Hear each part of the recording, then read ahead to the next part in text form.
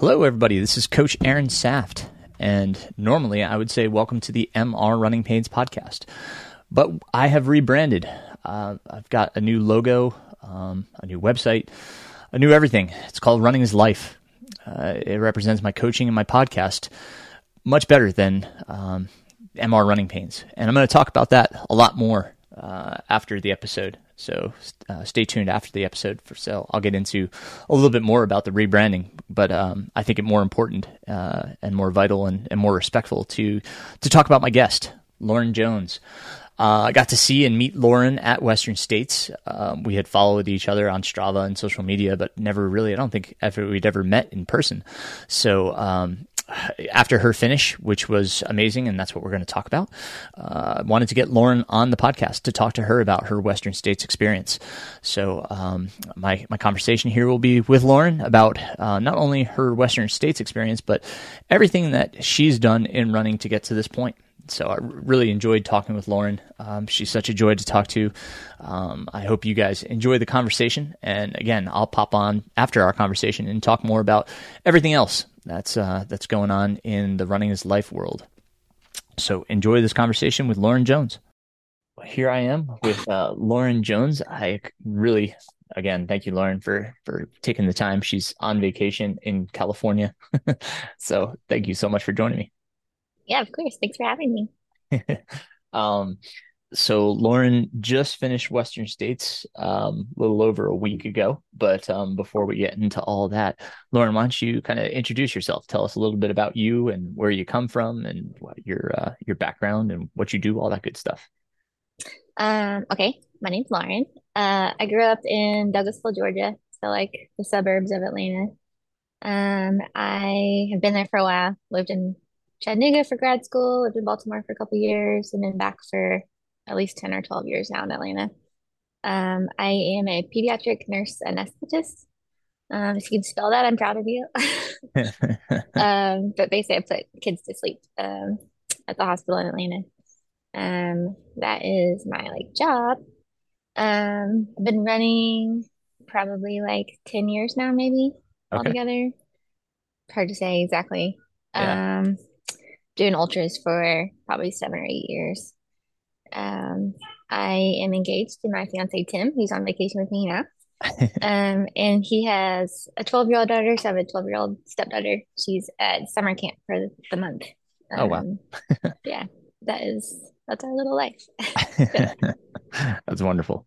Absolutely wonderful. Yeah. Ultra Sign Up has your first results from 2015. So um, looks like about 8 years. And in that time, you've done some really cool races. Longest one to date looked like Cocodona, 250. Yep, yep. Yeah. Yeah. Longest race to date. Yeah. Yeah. Tell us a little bit about Cocodona. Give us the brief on Cocodona. It's awesome. So definitely highly recommend it. If you like the desert, which I do, I love Arizona and the desert and everything. It was I wanted to do a long attempt of a race. And that one just lined up perfectly. It was like fun to watch the live stream from the year previous. So I did the second year of the race. And I really wanted to find a long race to do. Got super into live stream and just decided to go for it. I had done an FKT attempt previously. That was about 280 miles. Didn't finish the FKT, but it got Which me one was really that? interested. Just on the Pinhoti Trail, Oh, I okay. wanted to do the entire Pinhoti. Gotcha. Um, Pulled the plug at 280 out of 350, so not quite there. Gotcha. Um, but it made me really interested in the really long multi-day stuff. And so I thought a race would be like an easy way to like have logistics already in place. Because that was the thing that I really failed at in the FKT was figuring out logistics and how to do that. And so yeah, went to Cocodona and it was incredible. It was a really cool experience. Ended up being able to do really well there, which was really fun. But it was just an entirely different experience when there are aid stations and race logistics. There's like live streaming and live tracking and all that stuff. Just a very different experience for my self-supported or like self-made kind of FKT attempt with crew and stuff, but still it's very different. It was really, really awesome. I met Annie Hughes at a 100 miler I did earlier in the year at Coldwater Rumble. And then she also did Cocodona, obviously. And so we had chatted quite a bit before the race and stuff, and then chatted like during and after Cocodona a lot. And she was awesome and really cool and fun to chase. I was nowhere near her, but to try to like keep up and catch up with her was really fun. Um, so yeah, it was just a really cool experience. Absolutely. And in her own modest way, she was second. So Lauren was second at Cocodona. That was awesome. Fantastic. So what led you into running and trail running and ultra running? How did that all come about? Um, Good question. I started running with a friend of mine that I met up in Baltimore, and I did a half marathon with her. And I thought that was crazy and really long and absolutely insane, and I would never do a marathon. Um, and I did my first half marathon and I absolutely like loved it. And so then I started like really actually getting into running. Did a marathon and decided it wasn't crazy long. I thought maybe I could do something longer, and that's how I found trail running. Because that's where you get all the longer things. And as soon as I made the switch from roads to trails, it was done. That's where I wanted to be. So yeah, never looked back. Right on. And was that while you were still in Baltimore that you learned about the trails and No, that was all here in Atlanta when I in got back Atlanta? to Okay. Atlanta. Yeah. Very nice. Yeah, they've got a good community there. Yeah. Awesome. That's fantastic. Very supportive. So when did Western states start coming into the picture for you? Pretty immediately when I found out about trail running, it was like one of the first things I learned about. Um, just kind of getting the magazines like Trail Runner, Ultra Running magazines. Of course, everybody reads Born to Run, all the things. Sure. So it was on my radar pretty immediately, but I just thought it was like something that I would never get to try. It was just like way above my level of where I was doing. And I was just hoping to finish this local 50K. Um, and so I've always followed it, always been like, thought it was really awesome. And been trying to qualify. It took me 7 years to qualify. But year after year, you watch the lottery go by, you don't get in. And so I just assumed I wasn't gonna ever get in, and which was fine. It was still fun to like chase qualifiers and go to cool places to do fun races and just like dream about getting in. Um, Talk about lottery day. Where were you? What were you doing when you yeah. heard? I was not paying attention to lottery at all. We were down in Savannah over actually at Tybee Island for my fiance Tim's birthday. It was that weekend.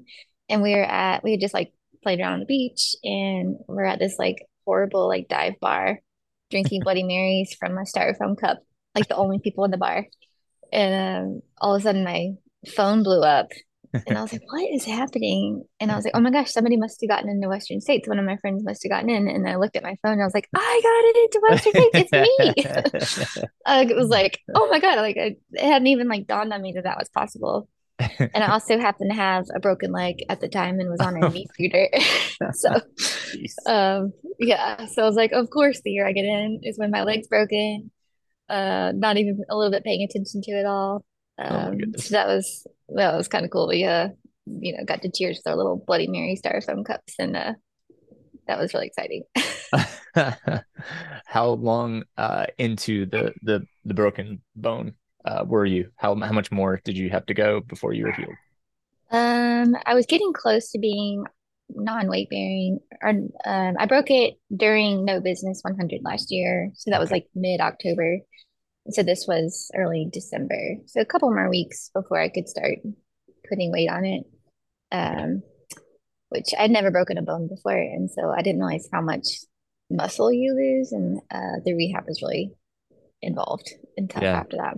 What did that look like, the rehab process? It was just like learning to put weight on it again, which was really painful. Surprisingly, I didn't realize how painful that would be. And then I just wasn't able to flex my foot at all. I couldn't really walk for a long time. So it was a couple, like 3 or 4 more weeks of like walking with crutches as support and like working on much specific like muscle exercises for all the supporting muscles to get them back in shape. And And that then I, was, okay, I'm sorry. oh, it's okay. So that was late December, early January when I was starting to do that. That's what I was going to ask. Um, yeah, okay. And I didn't really get to start even trying to run until like February. Okay. Okay. Um, and then so you're probably going to continue PT through February, even March, right? To Yeah. continue. Yeah. And was that like how many days a week were you doing PT? I went to PT twice a week, but I was doing exercises daily at home. Good. So it's a lot of work on the Bosu ball and bands and all kinds of stuff. Right on. Were you able to cross train at all during that time? Once I could put weight on it, I could. I couldn't even swim or do anything until that time. And it turned out I don't like swimming. It's not for me. It's terrible. And then I could finally get on the bike once I was able to put weight on my leg. And that even felt really hard and painful. But at least it was like something to get my heart rate up and get some kind of movement. But yeah, it was very slow. It felt like Yeah. a really Well, long time. I imagine having you know, the knowledge that you were going to do Western States, you had plenty of motivation to do your PT and do your due diligence and be a part of your rehab. So that's that's awesome that you had that. Not that you wouldn't have done it otherwise, but I'm sure it was a dangling carrot. For sure. It was a big, scary uh, thing lingering overhead that, you know, you can't give up Western States. This is like your one shot, you know. Yep, So absolutely. Now you also worked with a coach for your training for Western States. Had you been working with a coach prior to your injury, or was that just something that you picked up for Western States? no, I'd worked with a coach previously. I worked with Nicole Monette, who is Pat Regan's business partner. And we'd been working together for about a year or so before I broke my leg. And then she kind of helped me. She's also a physical therapist, which is helpful. um, I was able to help me kind of like do a lot of the rehab and stuff too, and kind of ease me back into it all. That's fantastic. It's nice to have Yeah, that resource. That's great. yeah, Um, for sure. and how was the build for Western States? What did that look like for you? It was not a great training block. I did not, it didn't go great. Um, it was really slow to get back into it. It took a long time before I could run without limping, and just kind of altering my gait quite a bit. And then when I finally did get a little bit more into like regular rhythm, then I got COVID for the first time. Oh, It geez. completely knocked me out. Oh my gosh. That was like a 2 week period of like I just couldn't really do much of anything. And when was that? Um, Like what time frame? um, Probably like March, early Okay. March So maybe. you're just getting back into kind of training and you get knocked down with COVID. Oh, Yeah, yeah. goodness. And then after that, I felt pretty good. Had some good training in there. And then I had this pain in my right leg. I'd broken my left leg, had a pain in my right leg, and I thought for sure I had a stress fracture or something. And so I went into like full panic mode. This is about a month before Western States, 4 or 5 weeks, full panic mode. Like went to my doctor, got an MRI. Turns out everything is fine. I was just a big wimp, but but like totally freaked out. So it was like a week down of not doing anything to not aggravate whatever it was. That was like really painful. Still don't know, some tight muscle, I'm sure. But it didn't really get better until like the week before the race. Oh my gosh. And so it finally started to feel better and I didn't feel it at all during the race, which is great. That's awesome. Um, so yeah, it was just a lot of like ups and downs and not a Yeah. smooth training block at all, Sure. but Yeah. it worked. It's rare that they go smooth. Yeah. Um, well, so leading up, you're having conversations with your coach. Talk about what those conversations were like. What was the outlook for Western States? What were you guys planning? What were your goals, and what was the race strategy? Um, yeah, it's good. So was really lucky. I had two people because Nicole was my coach, who got me in really good shape previously. But then I also had the resource of Pat, who just knows Western States inside and out. And so we talked quite a bit about the course itself because I'd never been on any of the trails out there. I had never really researched the race that in depth because I never thought I'd get in. And so it was like a really great to have both resources there that like really helped me get in shape and then really helped me understand how to run the race. It was really nice. Um, My main goal was like don't DNF Western States, like at all costs. Try not to break a bone again this time because this is my first race back after breaking my leg during the race. How So I did was you like, break your leg during the race? I was just running and fell super awkwardly and Oh, snapped my ankle. oh, Yeah, I yeah. heard it Bad snap. luck. I knew it Oh, immediately. Yeah, just really clumsy and awkward. oh, So I was like, goal one, don't break any bones. Goal two, don't DNF. And then beyond that, I really wanted to go sub 24 and get the silver buckle mhm. and then just deal with the day and like do as good or whatever as I could after that. But those were kind of the main goals. Yeah. Um, and then had no idea how I would feel after like not running that much for very long. The competition was like huge and stacked. Absolutely. It was such Yeah. a crazy field. Yep. So I was just trying to like take my mind out of competing. And this is not a race where you can like be in your normal competitive kind of place. And so this is more about just the experience and finishing and trying to do as well as you can. Trying Yep. not to feel terrible all day, that kind of stuff. Um, and yeah, that was kind of the main thing. And it was really great having the strategy because I just didn't understand the course itself. Like you start off with the escarpment and all the high country, which was super snowy this year. And then just having the ideas of like, oh, I should change shoes, which is not something I ever really consider for a race. I just usually start with what I'm in and just keep going. Yep. So Did that you was really swap out at great. Robinson? I did, yeah. Yeah. And I felt like a whole new person after I got new shoes. It was great. um, yeah, they were really, really helpful and made me feel like a lot more confident going in that I at least had some idea of what to expect or what to Good. do. Good. Cool. We'll talk about the race itself in a second, but let's talk about the kind of the week leading up because there's so much that goes on that week and there's so much energy. How did you deal with all that? When did you guys get in, and what did your week look like leading up to the race?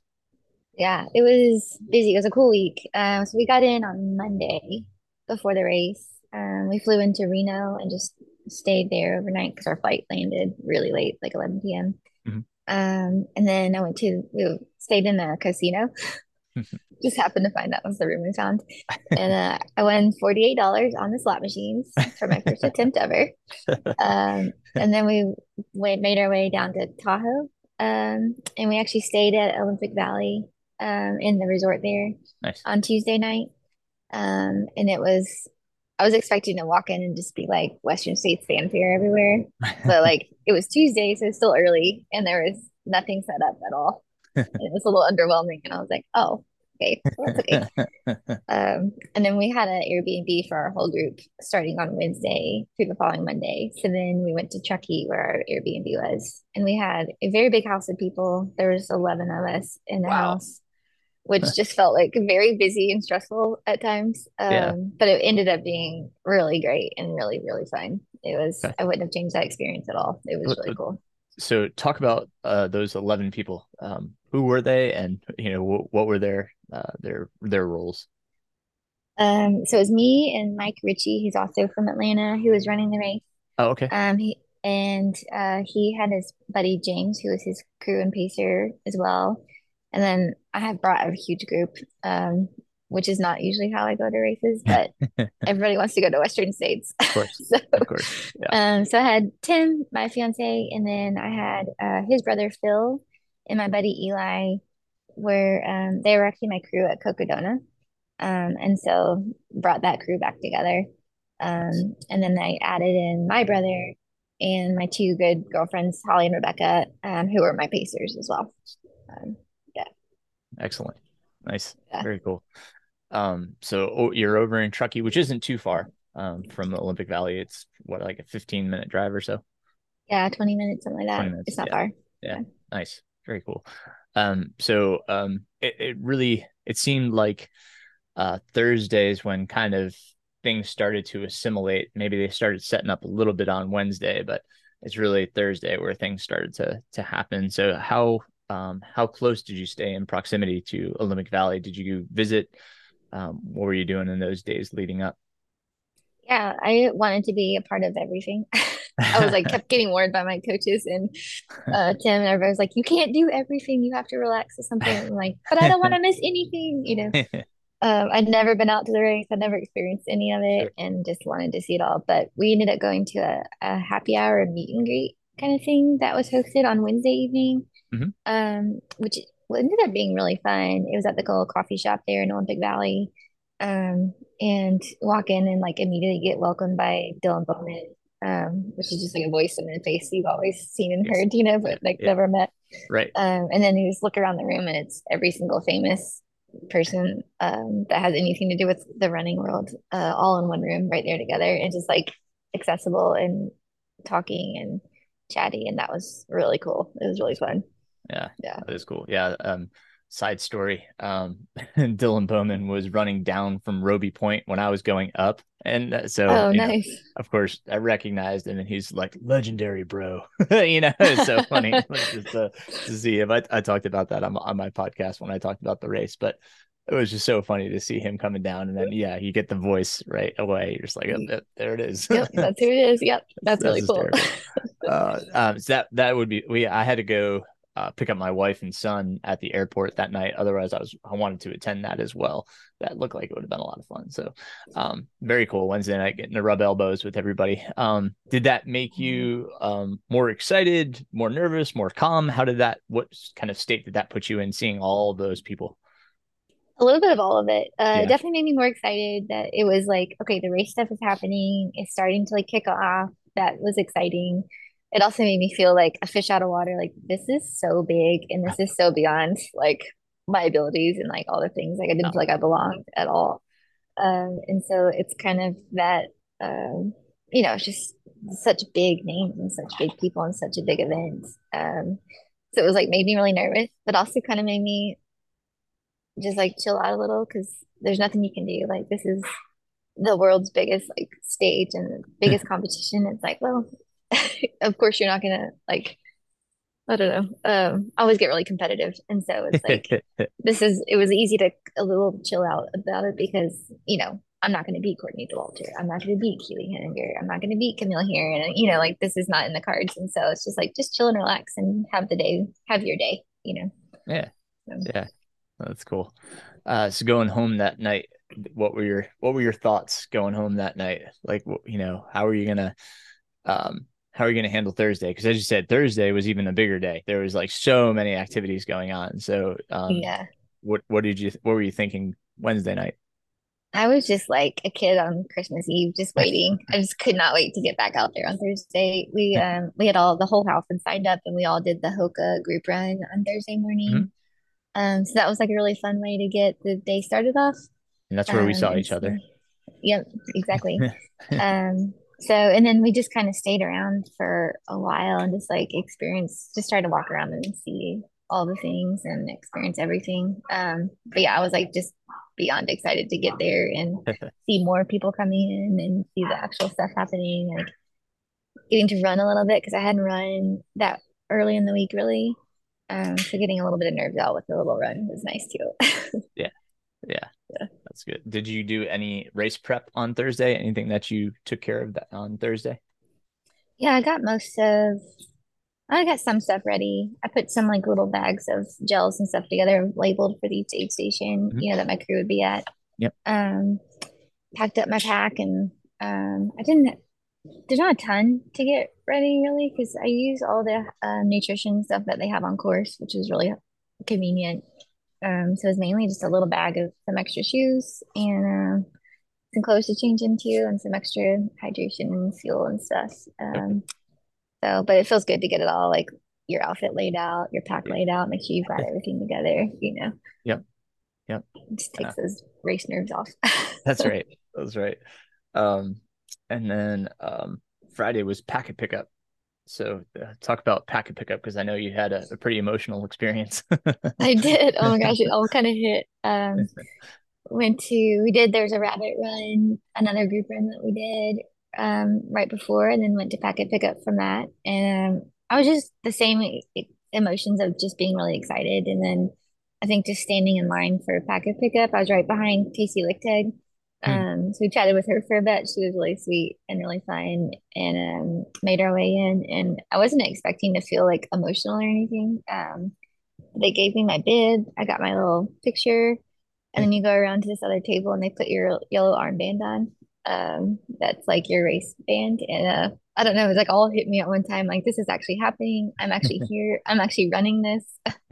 And I just like started sobbing and like couldn't control it. Oh, It was just like I was so excited and so happy to get to be here and experiencing this. Yeah. And then every time everybody looked at me, everybody was like, "Oh, you okay?" And then it makes you just cry even more. So I'm trying to walk around. I have my little book bag where they're like loading up all the goodies and yep. treats, and I'm just like, "Thank you," and just sobbing and crying. And then I started feeling silly because I was crying, and it made me cry more, you Oh. know. But it was. I'm actually still wearing it. I still have it on.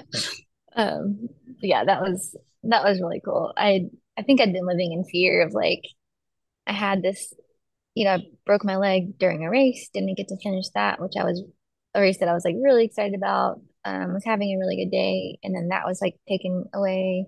A vacation right afterwards had taken been taken away because my leg was broken, couldn't go on. There was like so many things that I felt like I missed out on because of it, and I still like didn't believe I was actually gonna get to like come and experience Western States. I thought somehow like the weeks leading up to it, I was like something's gonna happen and I'm not gonna get to go. I don't know what it was. And it was just like this feeling that I had, like it's gonna be taken away from me somehow.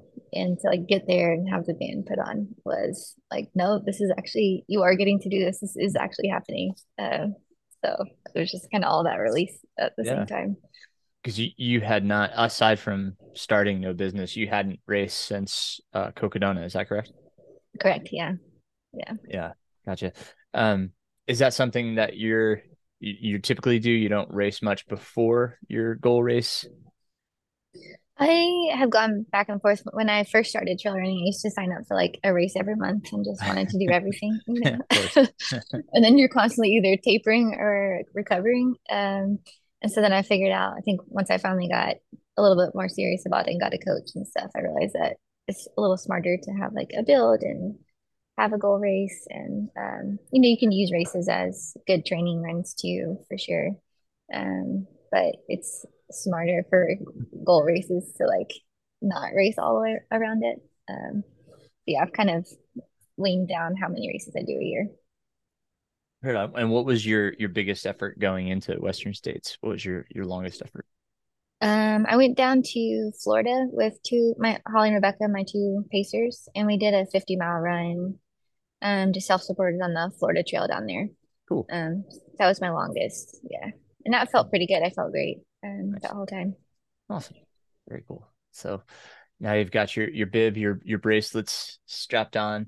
Have you ever experienced anything like, I mean, I know Western States is very you know, it's a very, I don't know what you want to call it, but it's it's not like any other race. Aside from like I've experienced like UTMB, Yeah, which is a huge grand scale. But what would be the next biggest thing? Would it be Cocodona? Would that be the like next biggest thing you've done? yeah, definitely Cocodona. Which was still the same experience of looking around and seeing all these famous people. Like I'm Yeah. in line to get my bid behind Jason Koop. I'm like, oh my goodness. But it was still not the same scale as Western States was. It still felt different. So yeah, that was definitely the next closest. Um, I will say, even though Western is such the big thing that it is, there's something really noisy over there. I'm sorry if that's loud. That's okay. Um, it still has, they still managed to have like a really small town or like small old school feel to it, which I Yeah. think is really impressive. Um, it's such a massive thing, but it still somehow feels like a local race almost. Yeah. Yeah. And I think we often forget, like you were saying, is like that the elites they're promoted so much at Western States. We forget that there's probably another 350-ish, just average ordinary Joes that are racing. But yeah, they definitely call out the elites, and because of podcasts and articles and everything that comes out, it's like it seems the focal point because it's a very competitive race. But there is, we have to remember that there's a ton of other just normal average people just, going out there to, get to the finish line.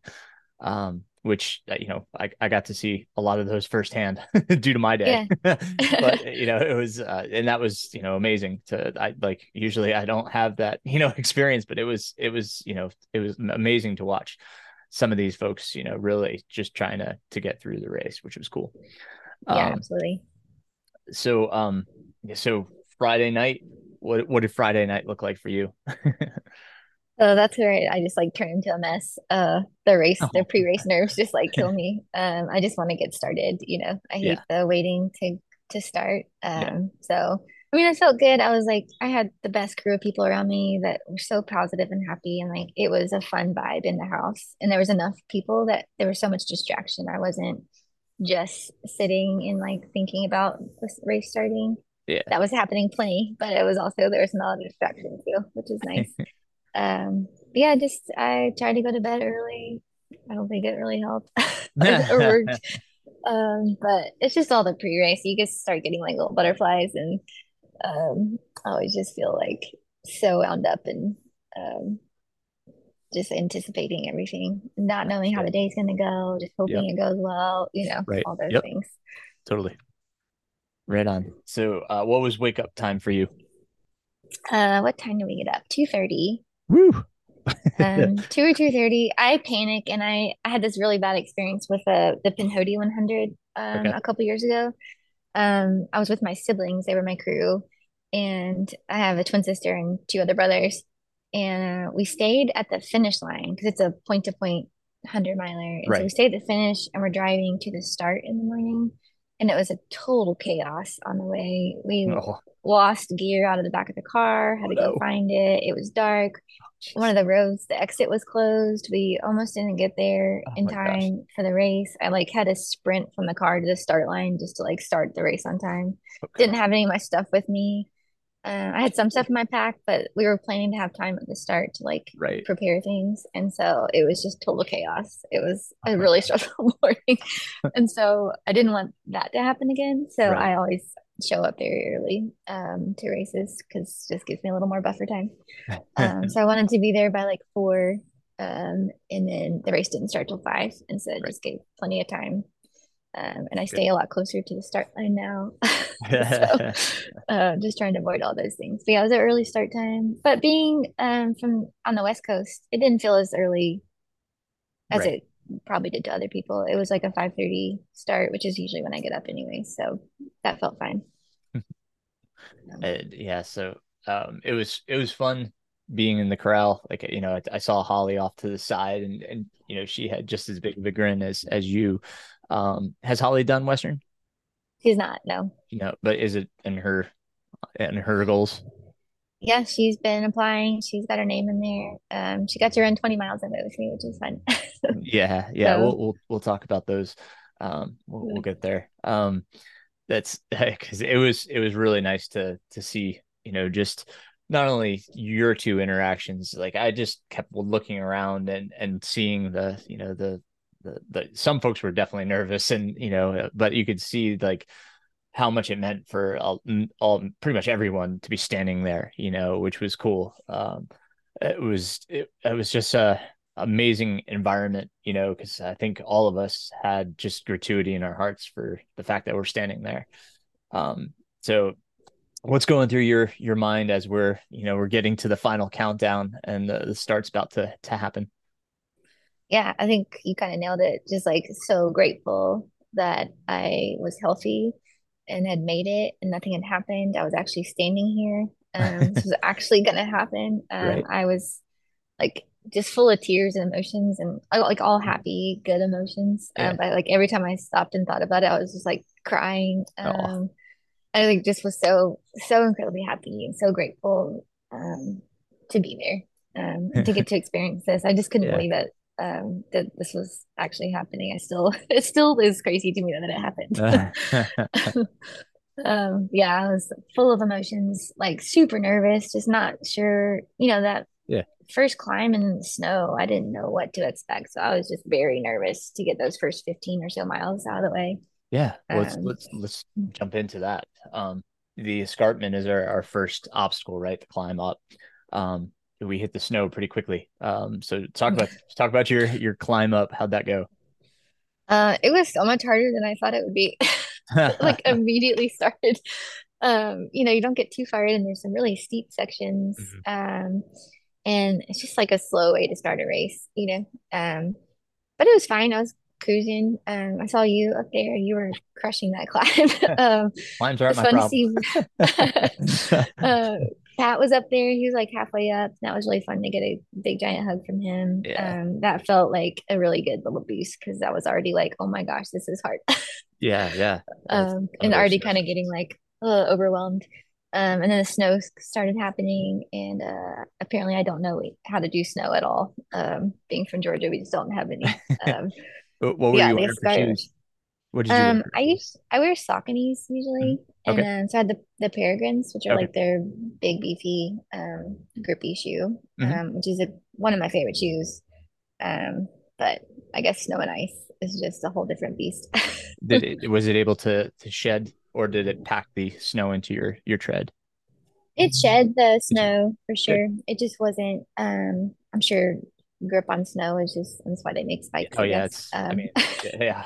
I don't think there was a shoe out there that could have helped. You know, like I mean, Yeah, there's shoes that didn't help. You know, like I right. unfortunately I got to see Camille, but I mean, Yeah. that was like she was wearing those Lululemons, and I was just like, why would you wear those? Why? Yeah. Like you're already gonna have a problem in the snow. But yeah. So yeah, the climb up. I mean, did you get to turn around and see the sunrise? Yeah, I've been told so many times to turn around and see the sunrise. So I didn't get my phone out because it was buried in like a Ziploc bag in my pack. But I was just trying to I figured other people are going to take pictures. I'll just steal their pictures. But I turned around a bunch and it was absolutely gorgeous. And Yeah. it was crazy how fast Olympic Valley is just like way down there and how Right. high you get Yeah. so quick. Oh yeah. But Did you yeah, feel the just watching difference in the altitude? I could even feel it the few days leading up, which was surprising to me because I've done Leadville and have been out there several times to train and do different stuff. And I usually do just fine as long as I stay under 10,000 feet. It's the above 10,000 that gets me. Yeah. But I was feeling the altitude at Western, which I didn't expect at all. I thought that would be fine because you don't go above, I don't think you go above 9. 9. Yeah. Yeah. Right Um, on. yeah, it was surprising. But yeah, Yeah. that view back, looking over at the valley and the lake and everything, Yeah. that was That's- really cool. Yeah. And Yeah. the just the people tunnel at the top, when you get to the summit. Oh my gosh. It was so cool. It was like I almost wanted to get through there just because of how loud it was. But It was so loud. yeah, for sure. That was cool though. And then you get over to the top and now we're in the high country, right? So that's our next section. So take us through the high country. How'd that go? Yeah, it started off great because you made it through the little tunnel, the people tunnel at the top of the Hmm. escarpment, and Yeah. then it went on to some trails that were like not snowy for a brief minute, and I was like, "Oh, this is great! This is gonna be fun." And then you immediately drop into the trees and get snow, and it was a very rude awakening. I was not prepared, not like I don't know how you train for that if you don't have access to snow. Yeah. But I was slipping and sliding everywhere. I fell like 20 or 30 times at least. Um, Oh my gosh. by towards the end I started figuring out that like it was better to sit and like slide down some of Right. the Yeah. inclines. Yeah. And I figured out how to like kind of skate down on your feet a little bit from time to time. So I was That's getting it. Yep. better at it. Yeah, Yep. I didn't know the word for it. I was getting better at it, but I definitely wasn't. I was very slow and clumsy and kept falling. And I just remember looking around and just seeing, like, trying to spot where the flags and where the course were. And in my field of vision, like the entire way, there's just people slipping and sliding and like bowling balling other people down. And I just like laughed and like talked to some other guy that was near me. And I was like, this is total chaos. And we just like cracked up laughing. And we're like, oh, well, like Yep. luckily it's so early in the race that you're not in a negative place or anything yet. At least Right. I wasn't. And so you can kind of roll with the punches a little easier. And it Yeah. was just like, well, we're all doing this together. I looked down and there's Camille, like uh just calling falling and I couldn't help her because I could barely stand up. I felt Yeah. bad. Yeah. I'm like, well, we're all doing the same thing. If Camille's down there, I'm struggling, we're all struggling. So just got to keep moving, Yeah. and just hopefully it'll be over at some point. But yeah, Right. that was a struggle. Yeah. uh, Yeah. For sure. I hear you. But once we got kind of the Duncan Canyon, the snow pretty much dissipated. A little bit on our way back up to Robinson Flat, but how were you feeling at that point? Because you could definitely run a little bit more at that point. I felt like total garbage. Yeah. It was like the climate, the escarpment, the high country and the snow, the altitude was really bothering me. I just never, such a long time of just never getting into a rhythm. And so I just never like got there and was just really struggling. And that was weighing on me. So mentally, I was not feeling great. Physically, I wasn't feeling great. And I was in a pretty dark place by Duncan Canyon, and it was really Oh, early. And so then that got me more frustrated because I was like, this is Western States. You have to be happy. Like, you can't be negative. You can't be sad during Western States, Like, this is your one chance. And so I was like beating myself up for not being excited, but then also not feeling good. And so I was not in a good place. understood. Yeah, I was feeling about the same. My legs just didn't want to run, which was super frustrating. Um, but we got into Robbins Flat. You came in right behind me, and you got to your crew. Talk about that interchange there because that was our first time we got to see them. So how did that go? Yeah, that was a big relief to see crew. They were all there and excited and happy. And I went behind the tape and sat down. I was going to change my shoes there. But as soon as I saw everybody, I just like lost it. I was Oh, just a big ball of tears apparently all weekend. But I was just like, this is so hard. I was just feeling sorry for myself. Um, they did a good job of like getting me in and out. I think I spent 3 or 4 minutes there, got yeah, shoes changed, new socks and stuff, and yep. got reloaded up. So it was just it's a very brief interaction, but like a lot happened.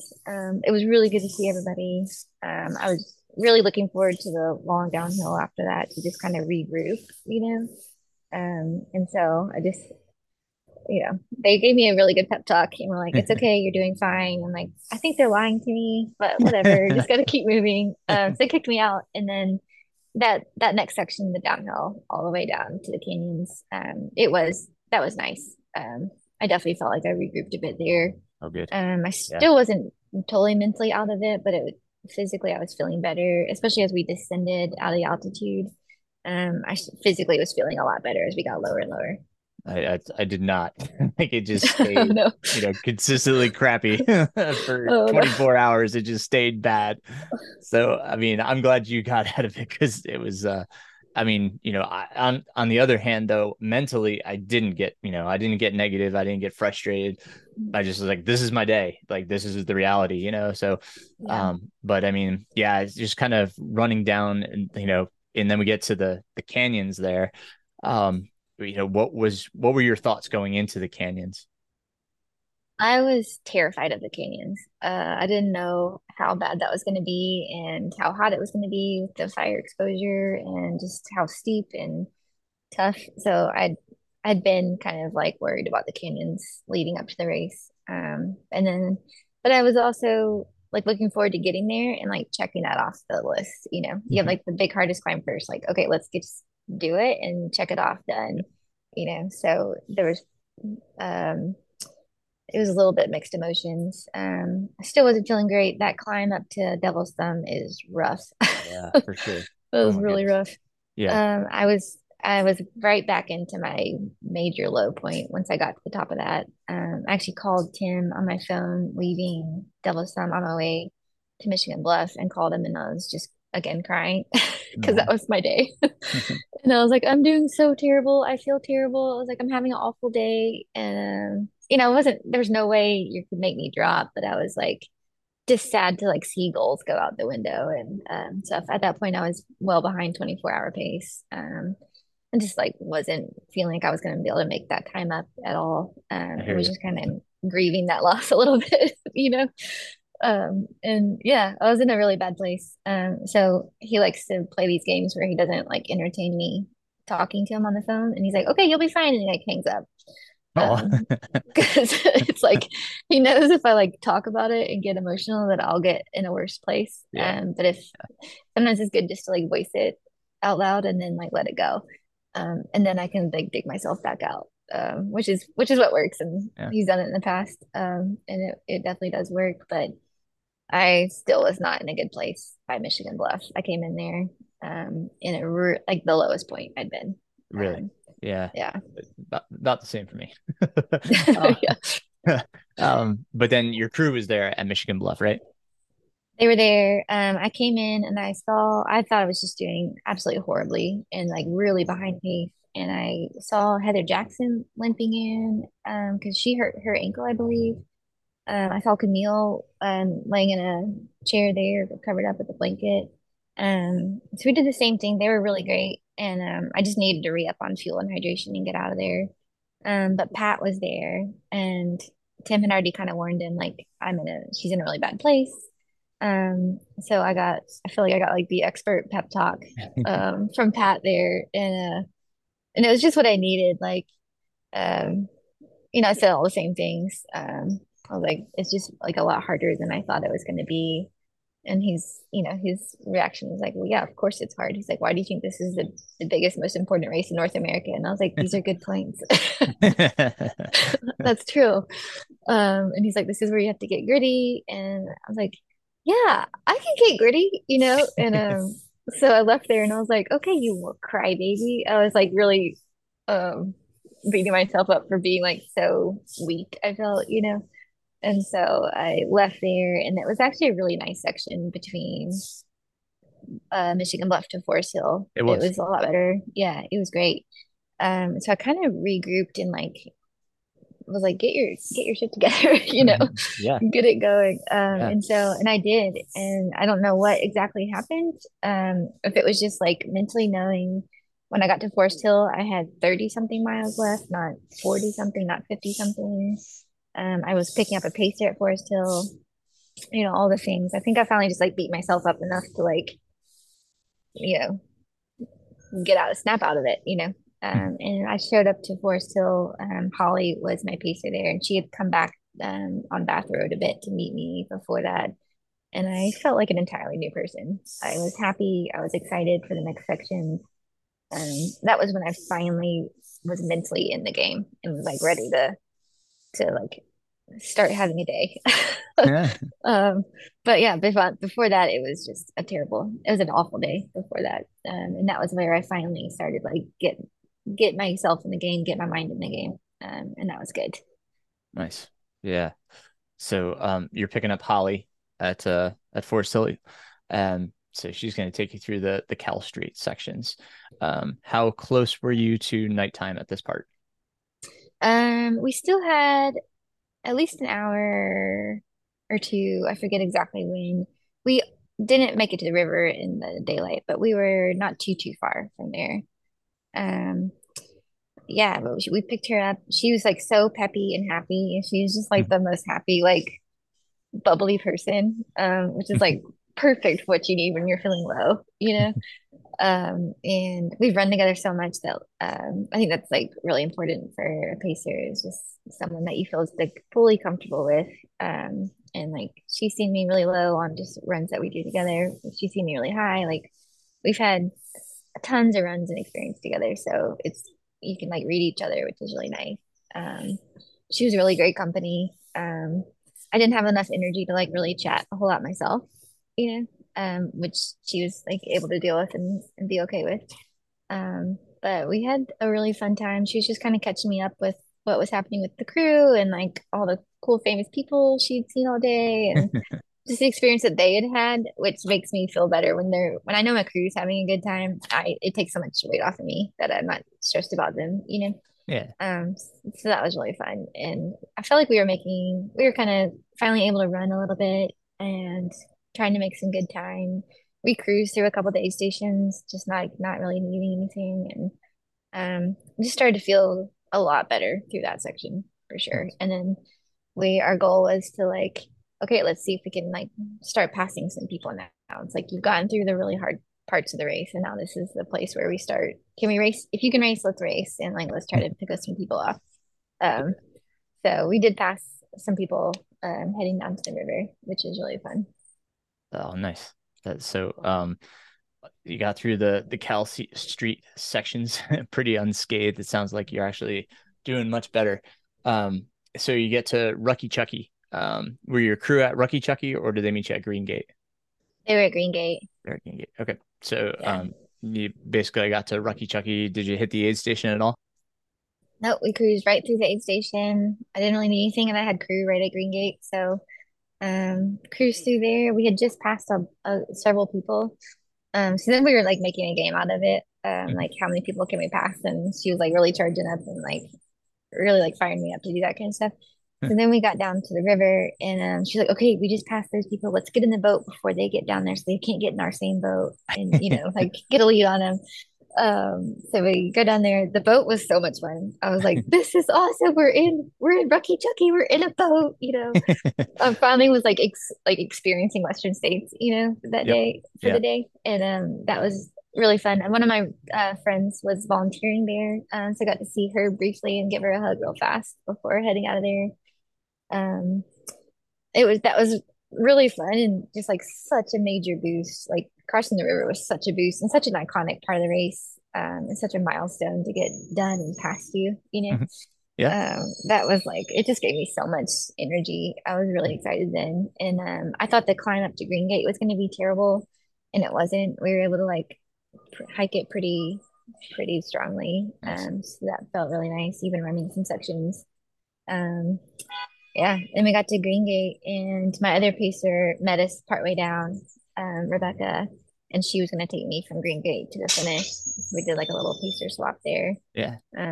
But my crew is great. They got me in and out. Like I never spent more than 2 or 3 minutes at aid stations, Fantastic. which is great. They Yeah. did a good job. Nice. Nice. And that Green Gate, I actually really enjoyed that, well, I really wasn't awake from Green Gate to Auburn Lakes because I was zombie walking, but um, that last piece of the course, I really enjoyed that.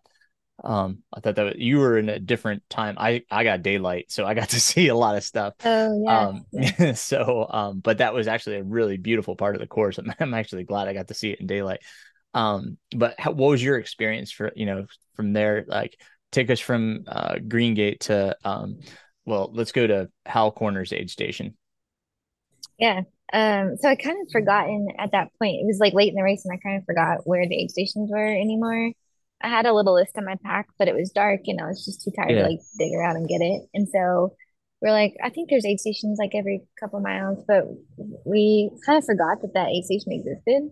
Um, But Rebecca was really great and like was really good at pushing me and like really trying to get me to run the best that I could. Like, Like her focus was like she really wanted me to just like have the best day I could and yeah. like have she's like, I want you to have a day you're proud of, even though How were like you doing I on 24 couldn't. hour pace? I was starting to creep up closer to achieving it. Cool.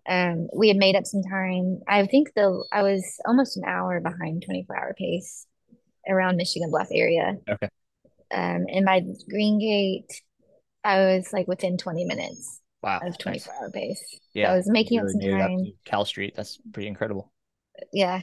And so Rebecca was like, which is hilarious because she doesn't wear a watch, a running watch. She's like, do you trust me? And I was like, yes. She was like, okay, just do what I do, and we're gonna get you under 24-hour pace. And I was like, okay, that sounds good. You can be there. But which she did a remarkable job of without even wearing a watch. I don't know how she does it. But yeah, we she kept me honest with my pace and kept checking in to make sure like, are you good? We kept a really good strong pace. We ended up passing a lot of girls through that section. One of which we kept leapfrogging with. But we're just feeling really good and had some of the miles felt faster than what my watch was telling me they were. But it was a really fun single track section. I can imagine it was really pretty in the daytime. Yeah. Um, Yeah. it It was it seemed like it was really, really pretty in there. Those were great trails. Yeah. nice. You got into Howell's aid station there, which name of it's escaping me at the moment, but it's the third to last aid station. So the Corey one, Road, maybe. what was it? I'm sorry. Corey Road, maybe. Um, not in the big meadow, not that one. The one before Yeah, that. the one before Um, it. I forget the name. yeah, I forget the name. Anyway, I'm sorry. Sorry, everybody. They're probably screaming at their right now. This Everybody you knows it. idiot. Yeah. But anyway, did you recognize Hal and Scott Jurek with that? Yeah. Yeah, immediately. I totally forgot that they do that aid station, and that was like really cool. And Hal just seemed like the nicest person ever. I mean, they both did. And they were like really excited. They were like, "You're 15 minutes up on 24-hour pace. You got to go." And I was like, "Okay, we're going." That's And awesome. so they were like really encouraging and really excited, and you could tell they were like having a good time out there. Oh, And so that was fun, and it just gave us a little excitement. Okay, like we're making progress. We're like under 24-hour pace. We just have to keep it. And so that was really exciting because I think you're maybe 15 miles from the end at that point. yes. Um, Yeah. and so that was okay. I was like, if we can keep this pace up, if we can do this, we're gonna make it. Um, Pointed Rocks, right? Or yeah, no. and then Or Pointed is it the one Rocks. before Pointed Rocks? They were the one before Pointed Rocks. Pointed Rocks. Okay. I'm trying to Yeah. look for it right now as you were Oh, talking. nice. Um, Yeah, I but I think totally you're right. forget. Um, and they were just like making sure you don't miss that turn that I think the Yes. famous turn that Jim Right. Yes. Yeah, missed a couple which years was ago. very well marked. It was very well marked. It was great, but we were like, don't miss the turn. Yeah. Um, Right. but yeah, that was great. I was still able to climb really well, and so I was the climbs were actually nice because my legs were just they start to get tired of the downhills and the running, Mhm. and so that climb up to Pointed Rocks was really strong. And my Rebecca is already an incredible climber, and so just trying to keep up and follow her up those climbs was really great. It was making us do like incredible time, just zooming past some people. Um, she was like playing games with some. She was like, okay. She's like, you need to eat a gel right now because we're gonna go past these people, and like you have to run past them really strong, and then keep running past them so they see your headlight going, so they don't think.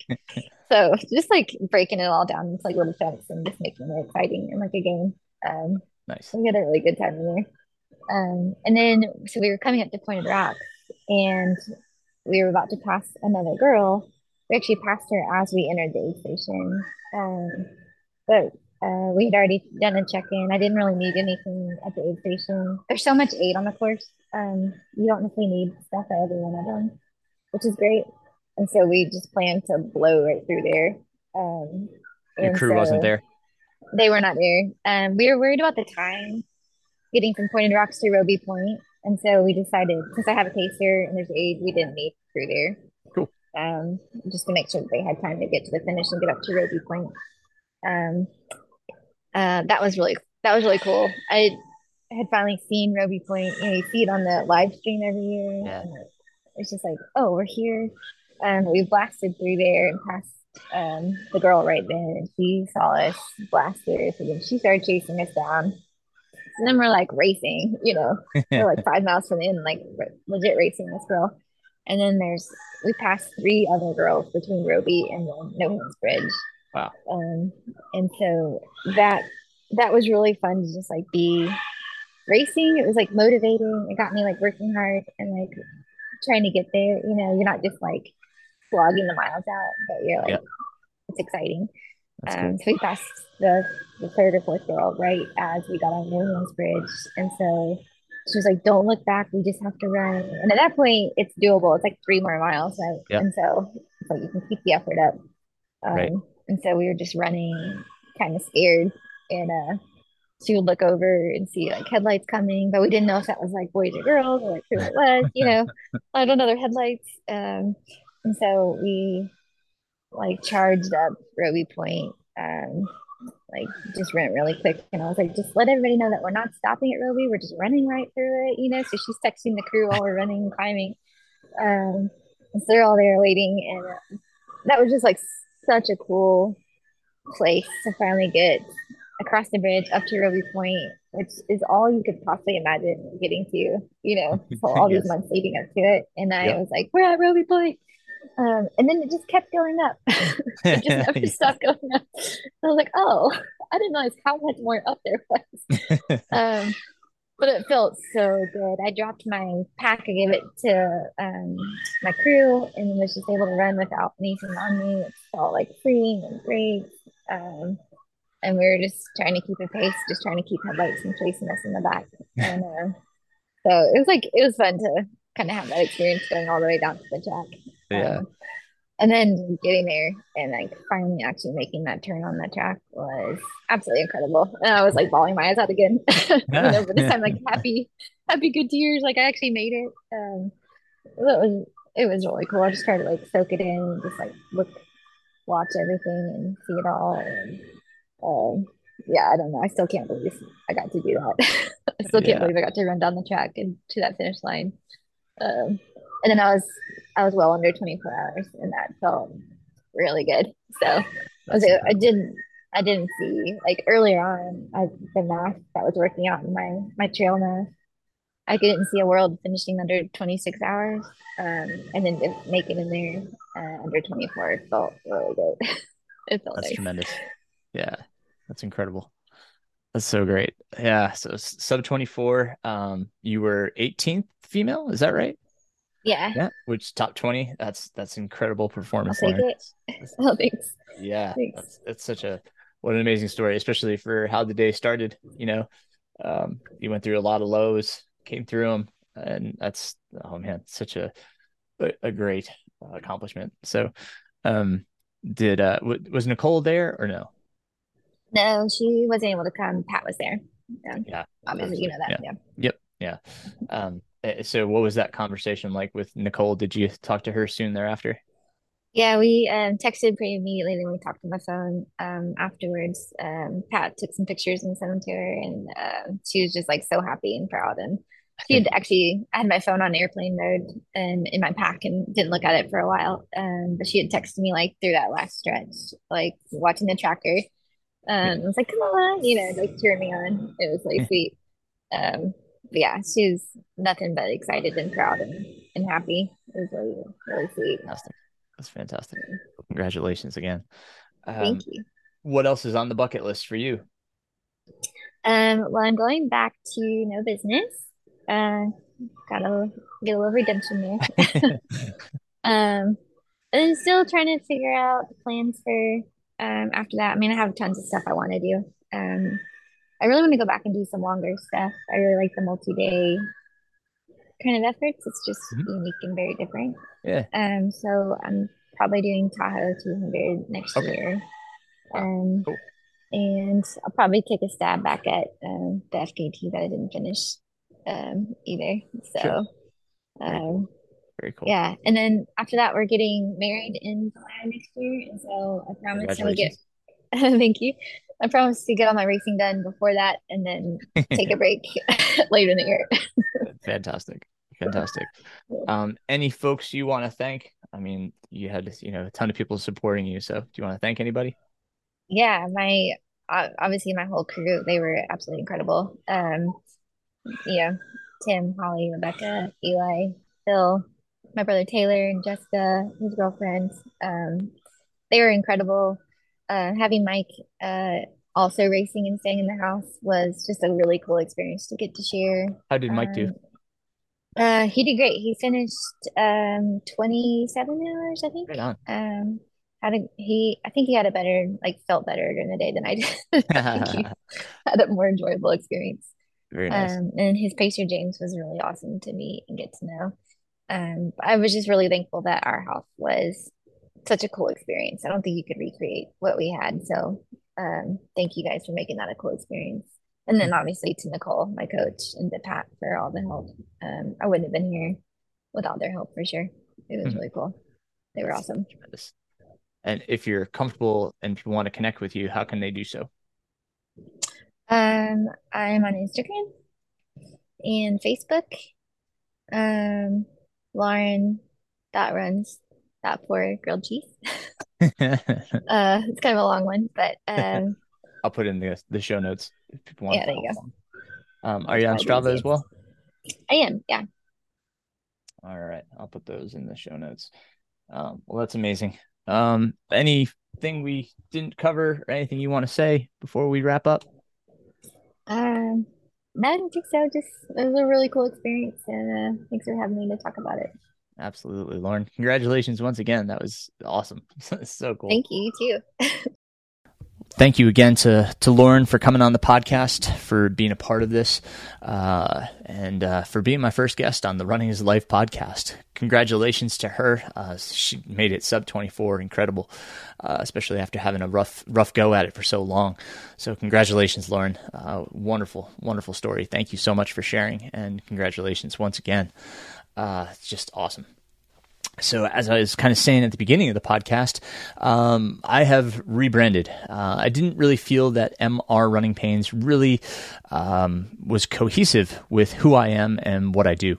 I kind of get that negative connotation when I hear the word pain. And so running pains, it's just, it was more, I would say, more appropriate maybe when I was, RDing, when I race directed, because, we want our events to be hard and painful and suffering and all that, negative connotation that we can associate with racing at times.